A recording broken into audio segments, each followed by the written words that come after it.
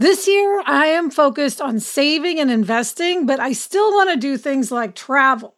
NerdWallet lets you compare top travel credit cards side by side to maximize your spending, some even offering 10 times points on your spending, which means you could end up with a free flight or maybe a better hotel room. So what could future you do with smarter financial decisions? Compare and find smarter credit cards, savings accounts, and more today at nerdwallet.com. NerdWallet, finance smarter. Reminder, credit is subject to lender approval and terms apply. We're so excited to introduce you to Great Jones. Great Jones makes high-quality, thoughtfully designed cookware that's so stunning you won't want to put it away. They have everything from Dutch ovens to ceramic dishes to non-stick sheet pans. They've got everything you want. I have the Saucy, which is a terrific saucepan. It has curved sides, it has a pouring spout, it has a lid, and it looks so elegant. It's really a pleasure just to look at it on the counter, even before we're using it. Yes, I love all the colors. Yeah. They make stunning gifts that are actually useful. Weddings, housewarming parties, birthdays. It's the perfect gift for the foodie in your life. So upgrade your kitchen and replace those old rusted hand-me-downs with bold, beautiful, long-lasting pieces from Great Jones. Get started today at greatjones.com and get an extra 15% off your first order with promo code HAPPIER. That's greatjones.com, promo code HAPPIER. Hello and welcome to Happier, a podcast that gives you strategies and tips for how to build happier habits into your daily life. This week, we'll talk about why you should ask for a favor and the distinction between cooperation and competition.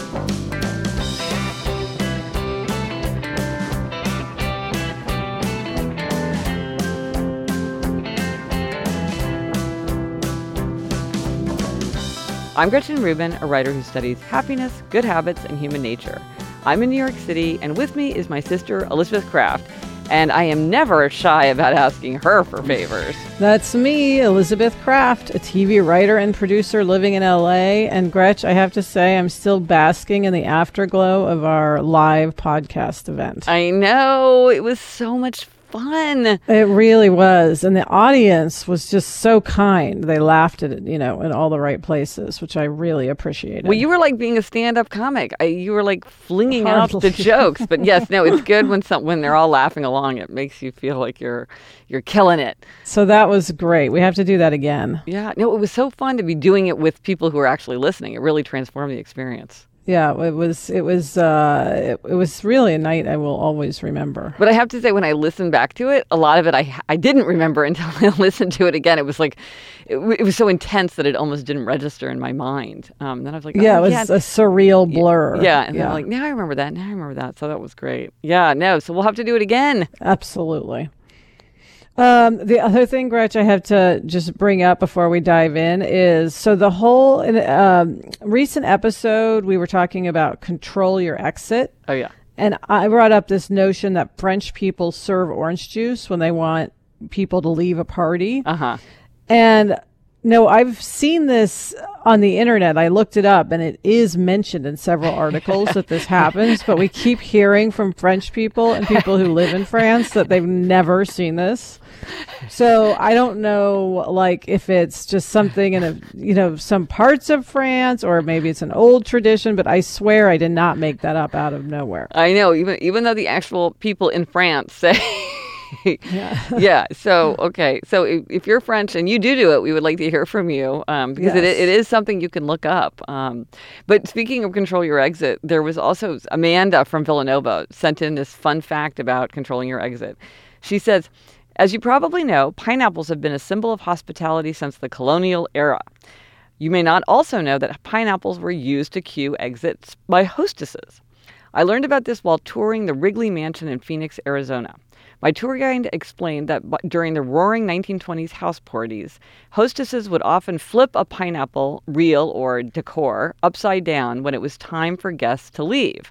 The Wrigley Mansion is filled with pineapple motifs, but curiously, some are incorporated horizontally on their side, most notably on the railings in front of the house. The Wrigleys were in a constant state of hosting parties since they owned the gorgeous Biltmore Hotel. Famous folks were coming over for parties all the time, but they never wanted guests to get too comfortable in their home, instead preferring them to use the nearby Biltmore Hotel. So instead of bothering to keep a pineapple right side up and then flip it over, they incorporated these horizontal pineapples into their home design, signaling guests that it was never okay to get too comfortable. Wow. Okay. So that's definitely, they were into controlling the exit. Yes. But flip I love a pineapple. If you don't want to serve orange juice, flip a pineapple. Yes, it's a whole new hostess trick. I love that. So now, Elizabeth, our try this at home tip this week is to ask for a favor. And a line that you often see attributed to Benjamin Franklin, though it may be apocryphal, I didn't actually track it down to Benjamin Franklin, is if you want to make a friend, let someone do you a favor. Now, do you think that sounds counterintuitive or not counterintuitive? I think it does sound counterintuitive. I think it's like people think, oh, if you ask someone for something, they don't like it. But I do think if you think about it in practice, it's true. Well, one of the things is we have this very powerful instinct for reciprocity. And so if you do something for me, I'm going to do something for you. And so asking someone for a favor is kind of a signal, I trust you enough that I'm willing to be in your debt. And then you can call in that favor. And that's okay because we're in a relationship where we're in that state where it's okay for us to be swapping favors back and forth. So it's a sign of trust.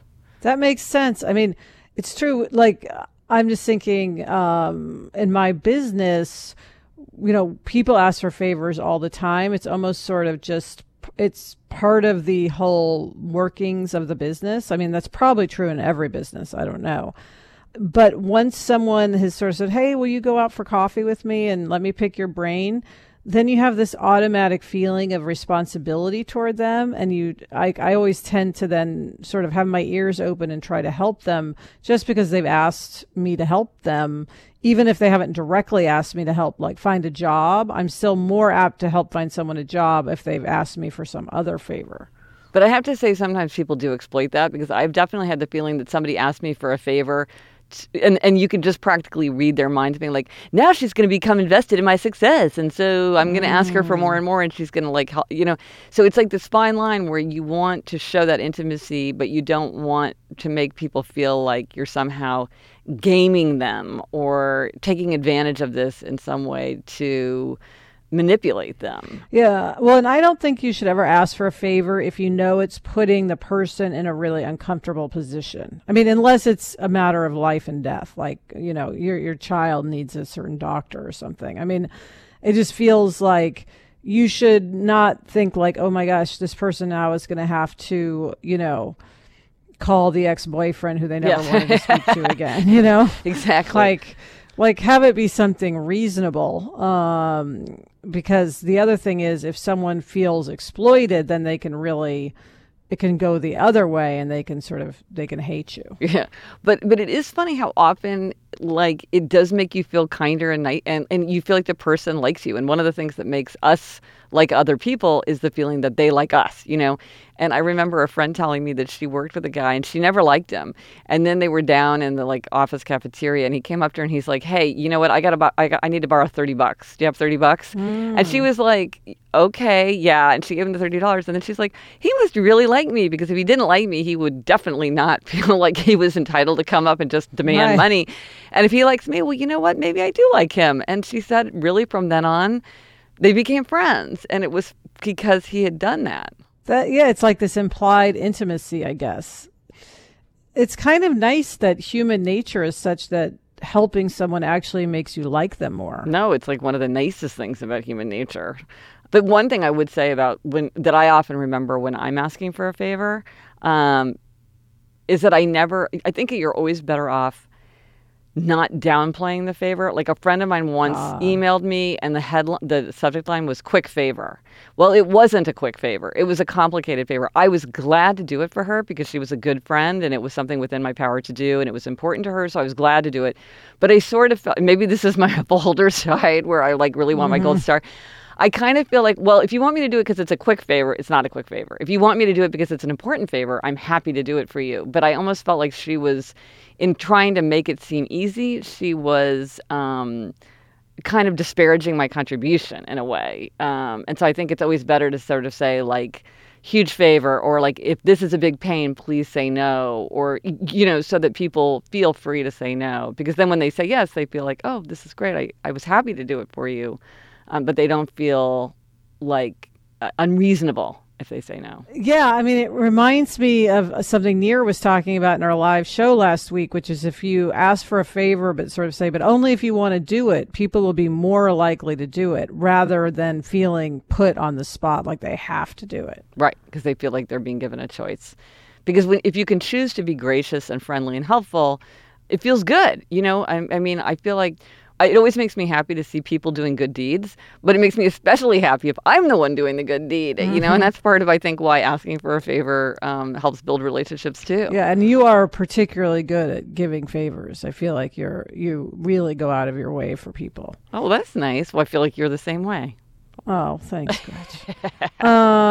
The other thing I will say, though, for the favor givers out there is that it is important to be able to say no. Like, you can't do every favor. And I think some people feel tortured by having to say no to things. And you just can't do everything for everyone. And if you try to, you could end up, just really being sort of resentful and worn down.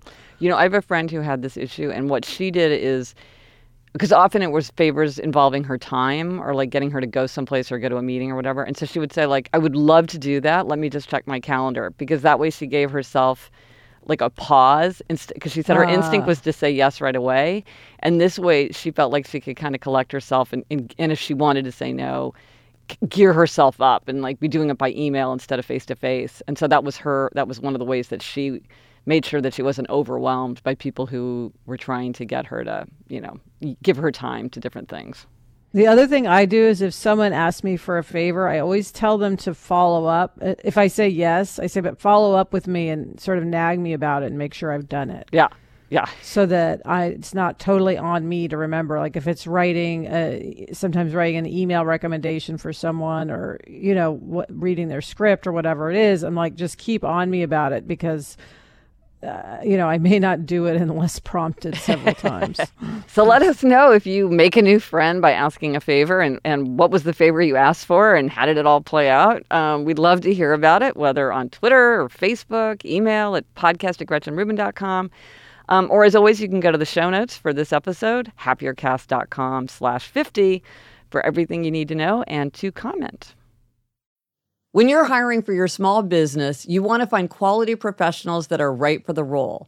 That's why you have to check out LinkedIn Jobs. LinkedIn Jobs has the tools to help find the right professionals for your team faster and free. And, Elizabeth, I now work with a team, and hiring the right people is so important. It's maybe the most important thing. And LinkedIn makes the process of identifying and hiring people easy and intuitive. I know that when I've been hiring for my team, it's hard to find quality candidates to interview. And LinkedIn isn't just a job board. LinkedIn helps you hire professionals you can't find anywhere else, even those who aren't actively searching for a new job but might be open to the perfect role. In a given month, over 70% of LinkedIn users don't visit other leading job sites. So if you're not looking on LinkedIn, you're looking in the wrong place. On LinkedIn, 86% of small businesses get a qualified candidate within 24 hours. Hire professionals like a professional on LinkedIn. Post your job for free at linkedin.com/Gretchen. That's linkedin.com/Gretchen to post your job for free. Terms and conditions apply. So listen, here's a question to help you know yourself better. Do you prefer to compete or to cooperate? I'm definitely, I think, a cooperator. I work with Sarah, my writing partner, which is that involves a lot of cooperation. It's kind of the essence of the relationship is, what's the difference between cooperation and collaboration? Well, see, I think that's a very interesting question. Like, is that a matter of creativity? Collaboration is about creativity. Cooperation is about working with other people to get to a goal. I feel like I'm the same as you. I'm a cooperator, but you could be very competitive. You and Sarah can be competitive together. You cooperate together, and then you're out there fighting for your team. But the thing for me is that when things are set up explicitly to be competitive, that turns me off. And why is that? Well, I think it's because I'm actually extremely competitive and I hate to lose, but I don't like to be fighting for it. And so I don't want to do it. So I just want to, like, I don't even like playing board games because I super want to win. But or like gin, because it's like, I don't want to do all the thinking that I have to do to win, but I do want to win. It's a different vibe. Yeah, I mean, you're right, though, I think you can be cooperative and competitive because, like you said, I mean, Sarah and I feel like we're very competitive in terms of, wanting to do well in our career and being ambitious. I think it's easier to be competitive when you have a partner because you can strategize together and, lift each other up and be there if you fall and all of that. I also find, I don't know if it's a Midwestern thing, but being competitive can feel sort of impolite. Like, oh, I don't want to, like, say if you're playing a board game even, just not wanting to be too aggressive and overtly aggressive. So that's one reason I like having a writing partner is I feel like we can sort of do that for each other. And it's just, I don't know if I would do that if I were just on my own. But maybe the thing is that for some people, when there's a competitive edge to it, something becomes more fun. And that for some people, when there's a competitive edge to it, it does not become more fun. And one way this comes up a lot, I've noticed, is in healthcare. And so a lot of times, like a company wants to inspire its employees to get into shape or, start exercising regularly or eat more healthfully or something.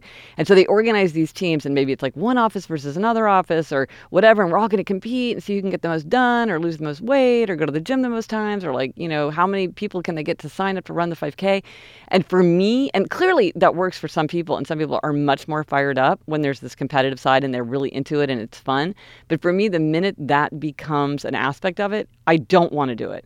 And maybe that's because like I don't want to get into it and then risk letting somebody down, or I don't want to set a goal and then not meet it or whatever. But for me, that's actually a turnoff.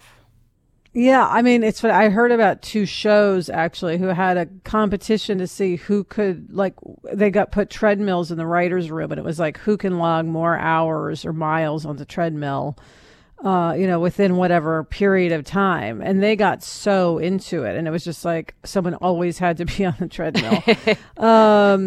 And I think for some people, it was really fun. And I think for other people, it really stressed them out. Yeah. And, and it's just that office thing. We always talk about you have different types. And you've got to sort of think about everybody because you don't want someone completely going off the rails because of the contest that's going on. No, and I mean I remember in high school because like we would have these school field hockey games and one of my friends, Missy, who was like the super great athlete and really competitive, like she almost started crying one time because she felt like our team like didn't have enough fighting spirit, and I was really like, you simply cannot be serious. You're taking that you actually like care. And I, so it was really deeply annoying for her because she enjoyed that competition. And then the fact that other people didn't have that same spirit was like really like took away the enjoyment for it. So maybe part of it is like to identify what works for you. Like when I do strength training, well, we both do Inform Fitness where we do the hardcore strength training, and I never look at the weights because I'm like, I don't want to get competitive with myself and every time think like I want to do heavier because I'll make myself crazy. It's like I don't want to look. To that end, I don't want to do heavier of that. I'm like always wanting to stay where I am and have it get easier. And unfortunately, that's not how it works. Yeah. But yeah, on the field hockey team, I was the person, wandering around, as the fullback, not even knowing where the ball was or if it's even a ball. Is it a puck? I don't know what it is. But I definitely did not get the sports competition gene, and I have it just isn't there. Yeah. Well, so maybe this is why it works as a know yourself better question, because it's like know yourself and think like, well, is this an aspect of something that would make it more fun for me? And therefore, can I put myself in situations where I can bring a competitive spirit to something that I'm working, like whether it's exercise or learning Italian or whatever it might be. Or if I don't like that, can I make sure that I don't set up circumstances so that this competition becomes an element that's going to turn me off? So, maybe all of us are a little mix of enjoying cooperation and competition. But it's good if you want to know yourself better. Which one suits you more, and how you can set up circumstances so that they're going to fit your personality better. So, Alyssa, should we tackle a listener question? Yes, let's do. So remember, before we get to the question, if you want to leave a question, call us at 774-277-9336. That's 77-HAPPY-336. And Gretch, this week we have an email question from Fiona. She says, I was wondering if I could ask your advice with regard to cutting out interesting articles from the paper. What should I do with these? I also cut out innumerable recipes which are left in a pile, and of course, I tend to make the same 5 meals all the time. How do I store and then easily access this information? You're probably thinking, why am I cutting out articles when I could look at them online? Sometimes I can, but even then, what do? I tend to email the link to myself with a note in the subject, which will enable me to find this article easily again. Not terribly efficient, but the best method I've come up with. Sometimes I don't have online access, so it is a paper article I would like to keep. How do I keep this? Well, first of all, I'm wondering if she's a questioner, because one thing that I noticed about questioners is they tend to clip articles a lot and be very interested in kind of keeping information resources. So that would be sort of be an interesting follow-up question if we could grill Fiona right here. Yes. But I think we all feel this way. There's so much great information that this idea of how do you catalog or bookmark or keep it from overwhelming you and yet being accessible is really frustrating. Yeah, I remember this made me think of, I think it was Mom who did this, because the New Yorker magazine, has so many great articles, but I think everybody just has a pile of New Yorkers that they intend to read by their bed.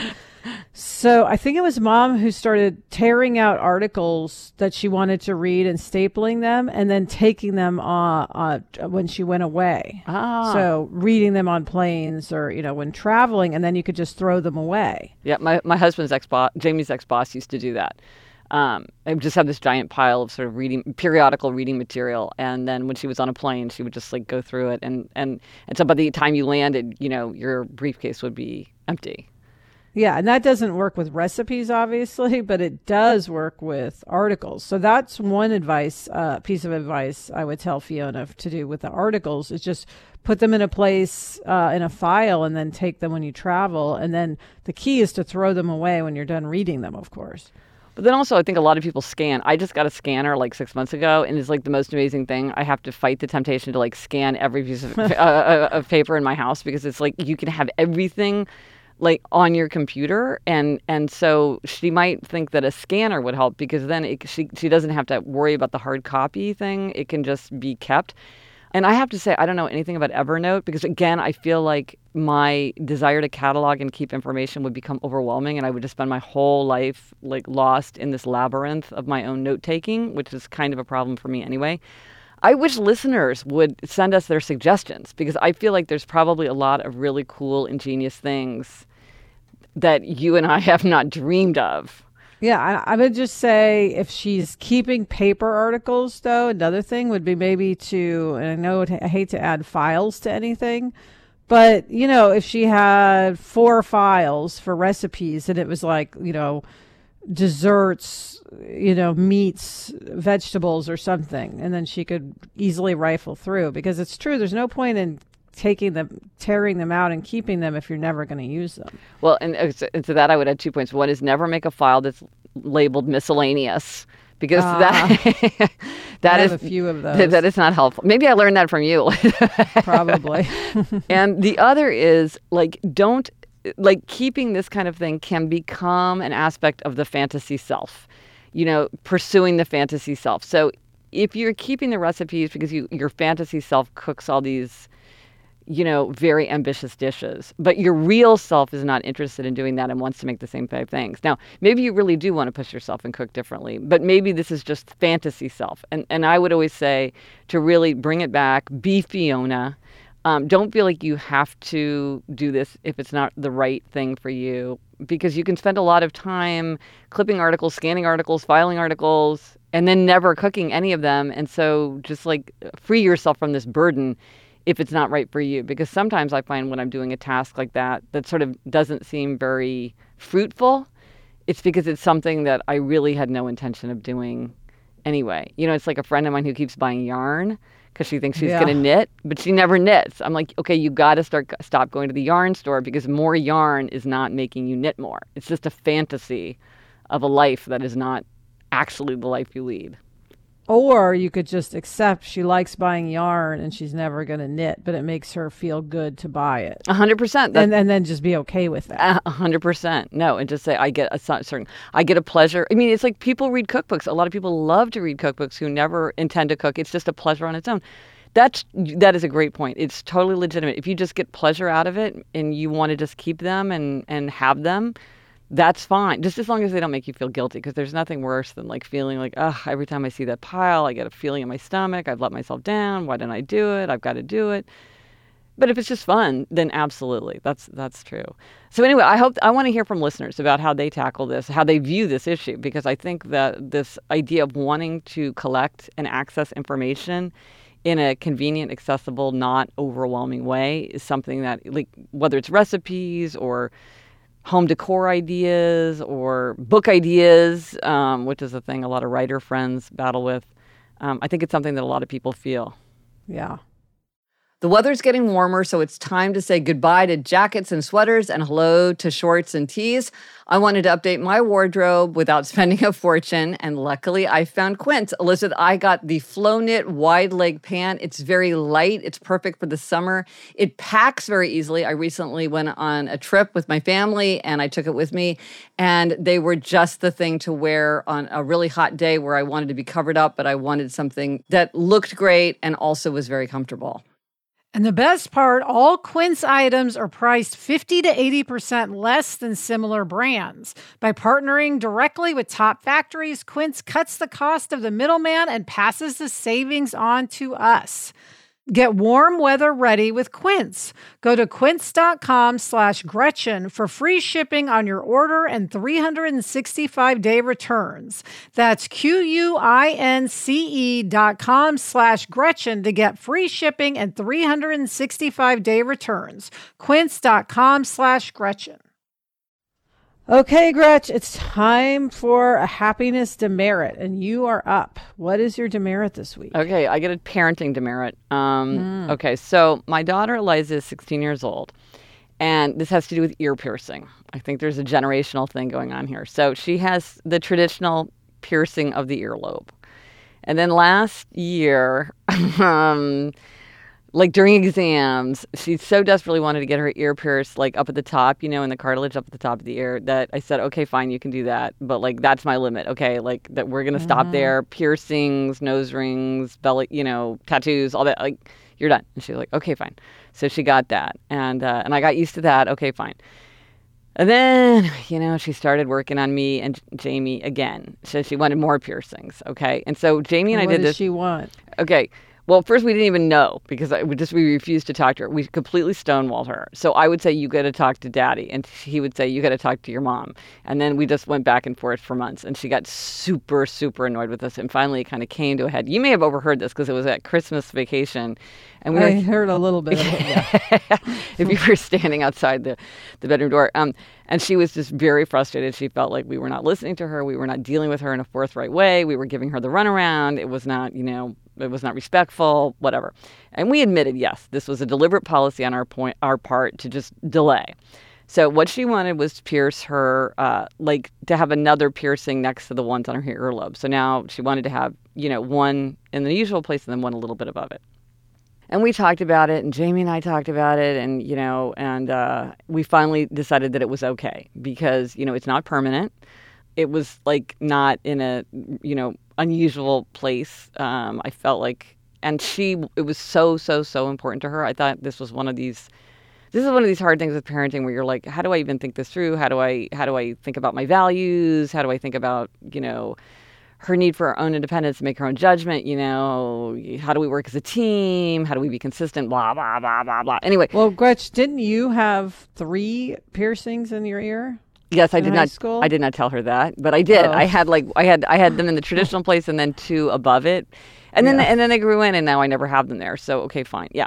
And that was part of it too, which is like, this is part of being that age and you want to have these things and it doesn't, she's basically such a good girl and it was really important to her. And, but it's funny because now Eliza has her own podcast, Eliza Starting at 16. And so if you want to hear Eliza's version of how this all went down, the kind of he said, she said, in episode 6, she talks about it. And what I learned from hearing her talk about it on her podcast is that it really was truly important to her for reasons that I can't even really remember what it was like to be a teenager. It really, really, really mattered a lot to her. And in the end, it wasn't that, it was not something that was a problem with our family values. And so I finally said she could. And Jamie And said, so is the demerit that you waited so long or that you wouldn't actually talk to her about it? Because I think that's what she was so frustrated about. That no one would have the conversation. The demerit was that we just made her unnecessarily frustrated and felt ignored and just like that we weren't taking her seriously. We weren't listening to her. And I think the whole thing got built up to be much bigger than it had to be. And there was like a lot of instead of just sort of saying like, let's sit down and talk about this because I knew it was really important to her. And I just didn't want to deal with it. I didn't want to have that hard debate in my own mind. Like how, what does this mean? Blah, blah, blah. I just didn't feel like thinking about it. So I just I refused to talk about it. And that is just not that's not a very good life strategy. It's not a good parenting strategy, not a great life strategy. It's like, I just don't feel like talking about that. Avoiding conversation, never a good strategy. Yeah. So anyway. So noted. Okay. So, but, all is well now. Yes. And the two grandmothers have not said anything about it, which I appreciate. So gold star for and them. I do recommend listening to her podcast about it because it's very interesting from her point of view. Yeah. So what's your gold star? Okay, Greg, my gold star, I have to set it up by saying, I don't know if I've mentioned that Adam has been going to a parent mindfulness class at Jack's school. Ooh. And I hadn't been able to go because of my schedule, but now I could go with him on Tuesday mornings, which has been really great. It's a great class, and it's a great way to also meet, other parents that we don't know, and it's all from all ages. So there's high school parents there and everything, so that's fun. The other day, we were doing this exercise. They're called dyads, which I'm sure a lot of people know about, where you do these one-on-one exercises with a partner. And I was with this woman named Michelle, who I never met before.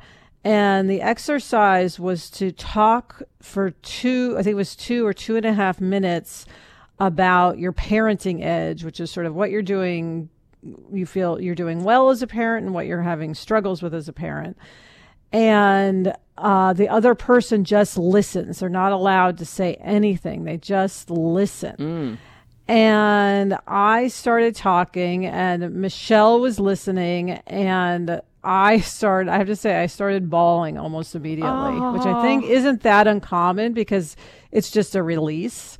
It wasn't even that I was so, sad about something. It's just that it's very emotional to talk about your kid, And, but Michelle had the warmest, most empathetic gaze. I mean, I didn't know that your gaze could just say so much, but she just listened in such a way that I didn't feel stupid for crying, and I felt listened to, and I felt like this was a great moment instead of being a really embarrassing moment. And it was really because of her warm, empathetic gaze, which is what I want to give a gold star to, is Michelle and her empathetic gaze. And afterwards, she gave me a hug. And it was just really nice. Not that I want to cry every mindfulness class, but, it was a moment of connection, and I appreciated her. So that's my gold star. And was she a teacher, or she was just another parent that was taking the class? Just another parent. Yeah. Now I did realize afterward that she's a life coach, which makes perfect sense. Because I think probably a lot of people respond to her the way I did, which is she's a very easy person to open up to. But I didn't know that at the time. So yeah, she's just another parent of a student who wants to be mindful. Oh, well, great gold star. There's like being a powerful listener is hard and rare. Yes, it seems like. It's a great lesson. I mean, I really recommend just doing these little exercises because there's nothing. It's also really nice to listen to people. Just listen and not be trying to think of how to respond. So it's a great exercise on both sides. We should try it on the show sometime. Just like one of us talk. We should. Well, that's it for this episode of Happier. Remember to try this at home. Ask for a favor. Let us know, what did you try? Did you ask for a favor? Did you feel like you helped to make a friend? Thanks to our producer, Henry Malofsky. Also, thanks to Andy Bowers and Laura Mayer of Panoply. Gretch, we also want to give a special shout out this week to Nick Qua, whose last day was Friday at Panoply. He's the master of all things podcasts, and we will miss him. Fortunately for us, we can follow all of Nick's future adventures because he has a great newsletter about podcasts called Hot Pod, which you can find at hotpod.xyz. Get in touch. Gretchen's on Twitter at Gretchen Rubin, and I'm at Elizabeth Kraft. Our email address is podcast@gretchenrubin.com. And here, we're going to ask you for a favor, okay? Here's the favor we're going to ask from you. If you like the show, tell a friend. And if they don't know how to subscribe to a podcast, help them subscribe to a podcast because it's easy, but a lot of people don't know how to do it. And if you do like the show, subscribe to us on iTunes. It really does help us. If you talk about the show, if you subscribe to the show, or if you rate and review us on iTunes, because it helps other listeners find stuff that they're interested in listening. The thing is, we see you guys doing it, and we know it works. It really helps. So thank you for that favor. Until next week, I'm Elizabeth Kraft. And I'm Gretchen Rubin. Thanks for joining us. Onward and upward.